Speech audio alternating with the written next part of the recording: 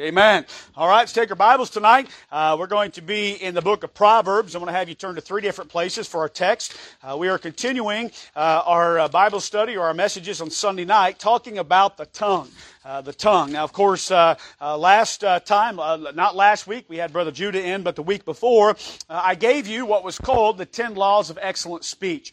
Different laws that the Bible gives us when it comes to the things we should say and the things we should not say. And when I'm done with this Bible study, I'm going to take those 10 laws of excellent speech, I'm going to type them up for you, I'm going to laminate them, and I'm going to give you a paper that you can keep in your Bible and review those. Because I don't know about you, but usually when I get in trouble, is this thing right here. Amen? And so we need to learn these Bible principles that will help us. And so Proverbs chapter 18, I want to just share with you a quick thought tonight on another aspect of our words.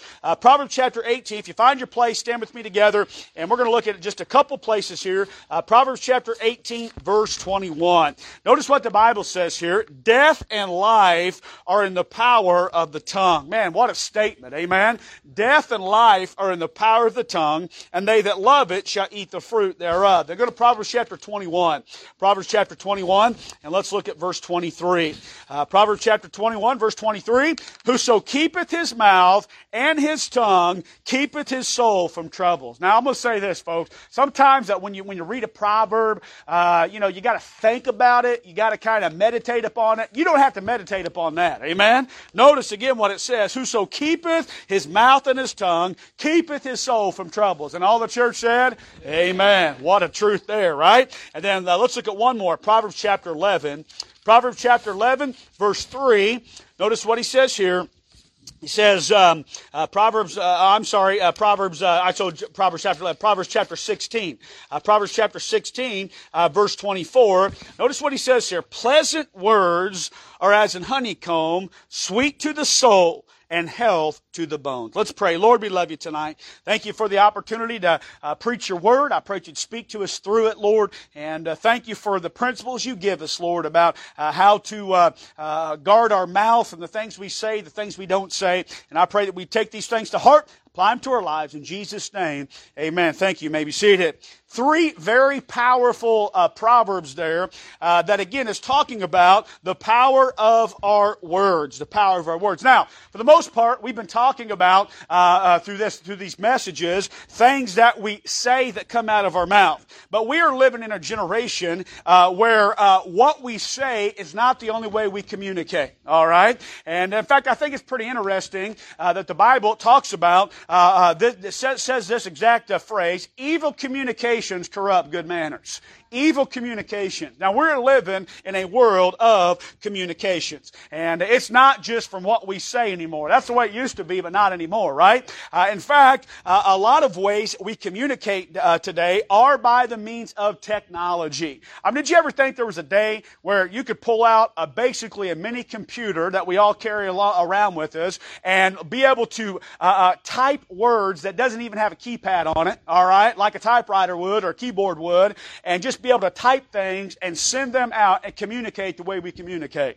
I mean, listen, folks, technology is what it is, all right? It's like money, all right? It's one of those things that it's not necessarily wrong unless it's used for wrong, okay? And a lot of it is used for wrong, but it also can be used for right. It's all a matter of how you use it, all right? And truth be told, the way we communicate a lot of things, or in our day and age, is by different things that we are putting out with our fingers on screens, all right? We call it texting, all right? Texting, right? Now, let me see. How many of you, and some folks are going to raise their hand because you've already told me this, how many of you do not text at all? Raise your hand. All right. That is 2-3 people in a room of about 65 to 70. So most of us communicate through texting, okay? So, all that to say, here's what we're going to talk about tonight. The power of the thumb. All right? The power of the thumb. Now, I had to think about that for a minute because, I'm like, all right, the thumb, do I really? Yeah, I do text with my thumbs. That's what we all text with, right? And so I'm going to take that word thumb, use it as an acronym, and give us some things that'll help us when it comes to our communication. Amen?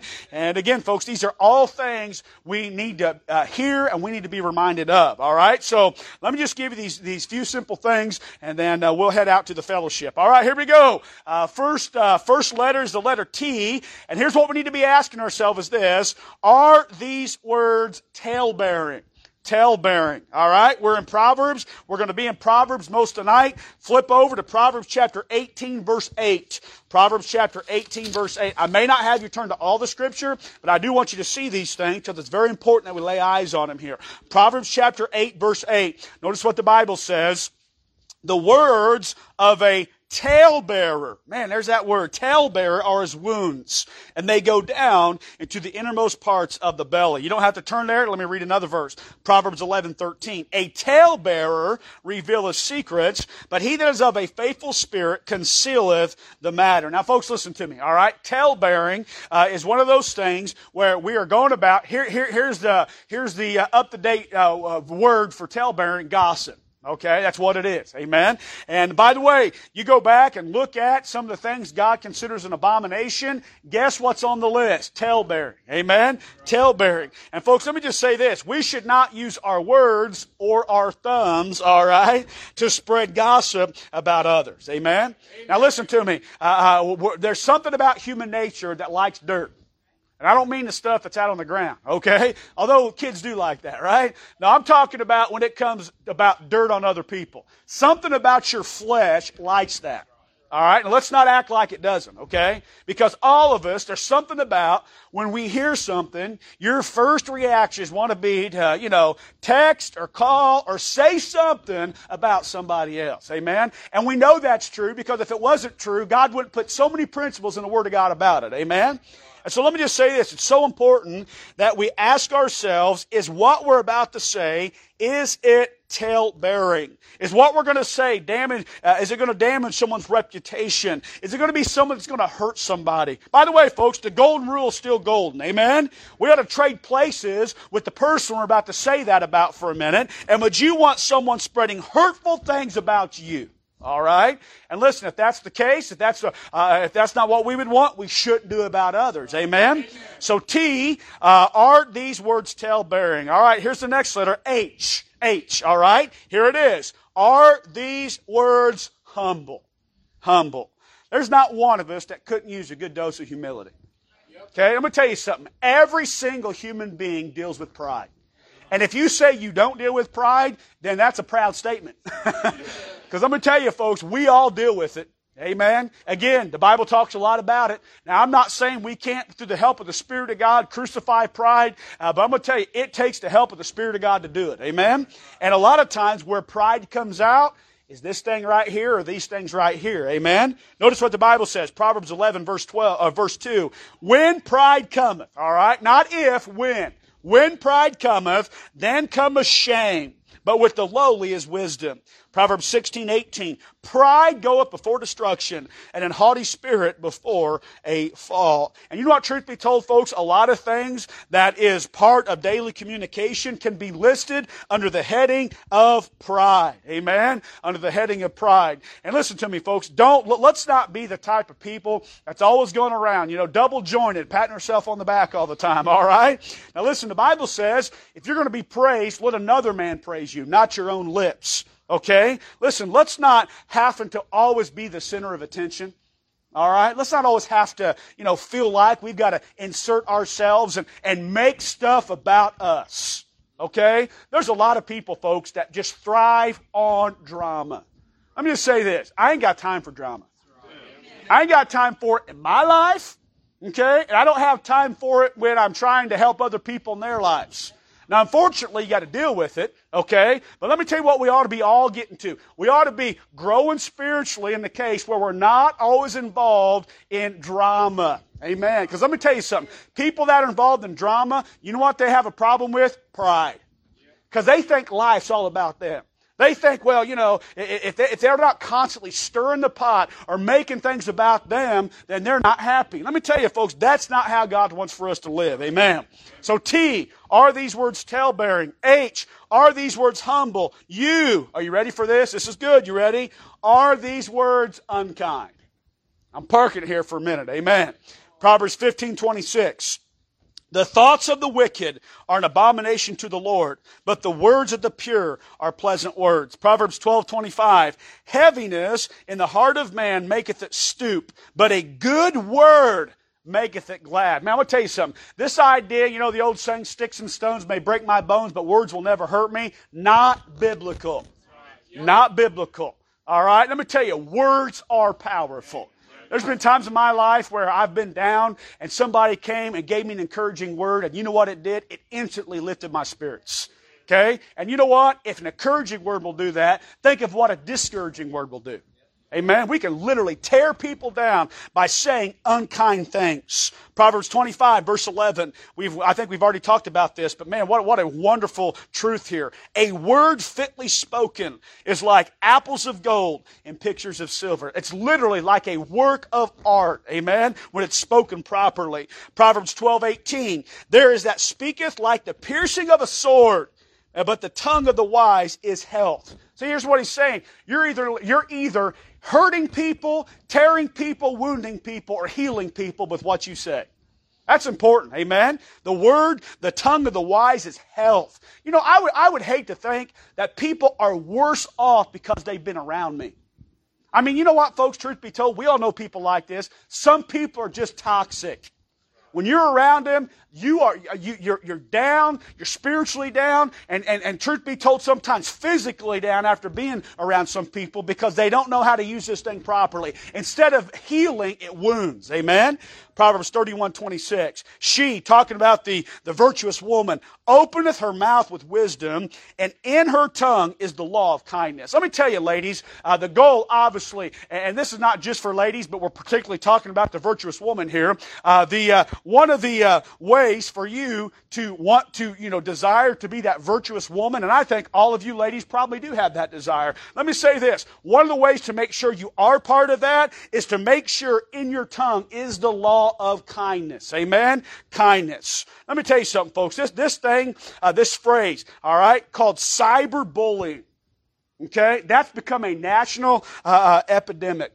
Teenagers have committed suicide because of unkind things people have sent to them on their cell phones. People have done this, okay, or this, and literally have caused people to go kill themselves. I don't think you ought to kill yourself over things, but you know what? Some people have no foundation. All they are is a product of their environment, and that kind of stuff has that kind of psychological effect on them. Amen? Let me just say this. As a Christian, we should never be involved in this type of things. Amen? In fact, we ought to be the ones standing up for and defending people who find themselves in that type of position. And let me just say this. Be very, very careful with what comes out of here, from here and here, is kind. Amen? Listen, if you can't say it with Jesus Christ sitting right beside you, if you can't text it if Jesus Christ was right beside you, you don't need to be doing it. Amen? Amen. All right? So T, are these words tale-bearing? H, are these words humble? U, are these words unkind? M, are these words too many? Too many. Proverbs 10:19.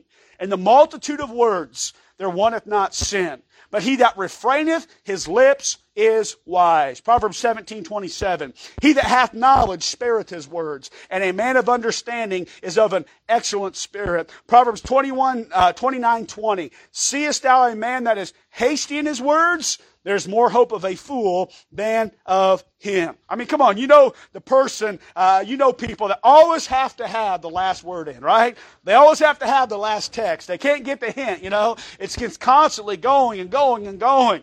All right, listen, folks, it's a grace to know when a conversation has gone on too long enough, all right? It's a grace to know when enough is enough. We need to be respectful of other people's time. I mean, listen, folks, think about this, okay? And for too many of us, all right, and I'll even throw myself in there to some extent, our cell phones have not become a tool, they become a toy, right? And it's all about, stimulating this and that. And I'll admit, sometimes I'm guilty of that as well. Amen? Let me just say this, folks. I promise you it's true. The Bible says it's true. That if all we're concerned about is yakking and texting and typing, some kind of sin's going to come from it. Amen? Now, I'm not saying there's anything wrong with fellowship. Listen, the Bible talks about exhorting one another, all right? And I'm not saying it's wrong to share one another. We're all for that. The Bible's for that. But we got to be careful just yakking to yak without purpose.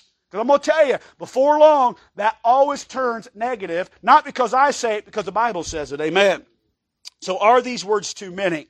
And then last of all, the letter B, all right, and this is a good one.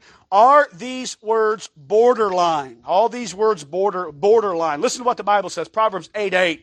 All the words of my mouth, think about this statement. All the words, okay, not most, okay, not some. All the words of my mouth are in righteousness. There is nothing froward or perverse in them. Can we say that? We ought to be able to as God's people, amen? All right, Proverbs 15:4. A wholesome tongue. We talked about this morning. Remember we talked about the tree of life? Here's what the Bible says. A wholesome tongue is a tree of life, but perverseness therein is a breach in the spirit. Again, if you start studying, especially the book of Proverbs, when it comes to this thing right here, you know what you're going to find out? That this thing ought to be helping, not hurting. Okay? It ought to be helping, not hurting. Just like that tree of life we talked about this morning that was in the book of Genesis and again is in the book of Revelation, and just how God uses that to some way. The Bible talks about sustaining or being part of our eternal existence. All right? That's what the Bible says. Amen? Just as that tree of life is a source of life, you know what? When we speak properly, we have a wholesome tongue, we're like that tree of life. We are literally injecting life into people. Amen? How about this? Proverbs 17:20. He that hath a froward heart findeth no good, and he that hath a perverse tongue falleth into mischief. Proverbs 2:16. To deliver thee from the strange woman, even from the stranger which flattereth with her words. Amen? Now listen, there's a psychology to texting that every Christian needs to be aware of. It's a proven fact that we're more likely, think about this, we're more likely to text something to someone than we would ever say to them face to face. That is true. And that's why I'm not a huge fan, okay, of only communicating with people through a phone. I want to be face to face. Now, we use it, we all use it to some extent. There's nothing wrong with it. I'm talking about meaningful communication. Listen, if someone wants to have a counseling appointment with me, I'm not going to say, hey, call me up at this time. No, you know what I'm going to say? Meet me in my office. Okay? You know why? Because I want to see them face to face. I want to engage them, see what's going on, see how God's working in their life. Okay? Let me tell you something we've all been guilty of. Somebody sends you a text, and because texting has no emotion, we misinterpret what they say. Did you hear what that text sounded like? Texts don't sound like anything. Oh, I could tell by the tone of their text what they meant. No, you can't. Okay? It's so ridiculous what human nature does. So that being said, amen, we need to be aware. We need to be careful not to cross lines of appropriateness when we communicate, even with our texting and typing and all that stuff. Amen? All right, now listen, folks. This is good, practical help for all of us. Amen. Okay? All right? And by the way, let me just say this. I like throwing this in from time to time. Parents, if you think that your kid needs a cell phone, all right? And again, that's between you and your kids. All right? I'm not the head of your home, just like you're not the head of my home. Okay? I think it's silly that teenagers not driving or even maybe are driving, that there's no type of accountability on a cell phone. That's ridiculous. Yep. Yes, sir. Your teenagers, my teenagers, don't need access to the internet on their cell phone without some type of check and balances.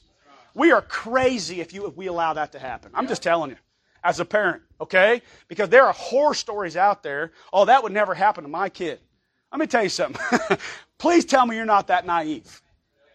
Remember what I told you about if you go to this church, you got a target on your back?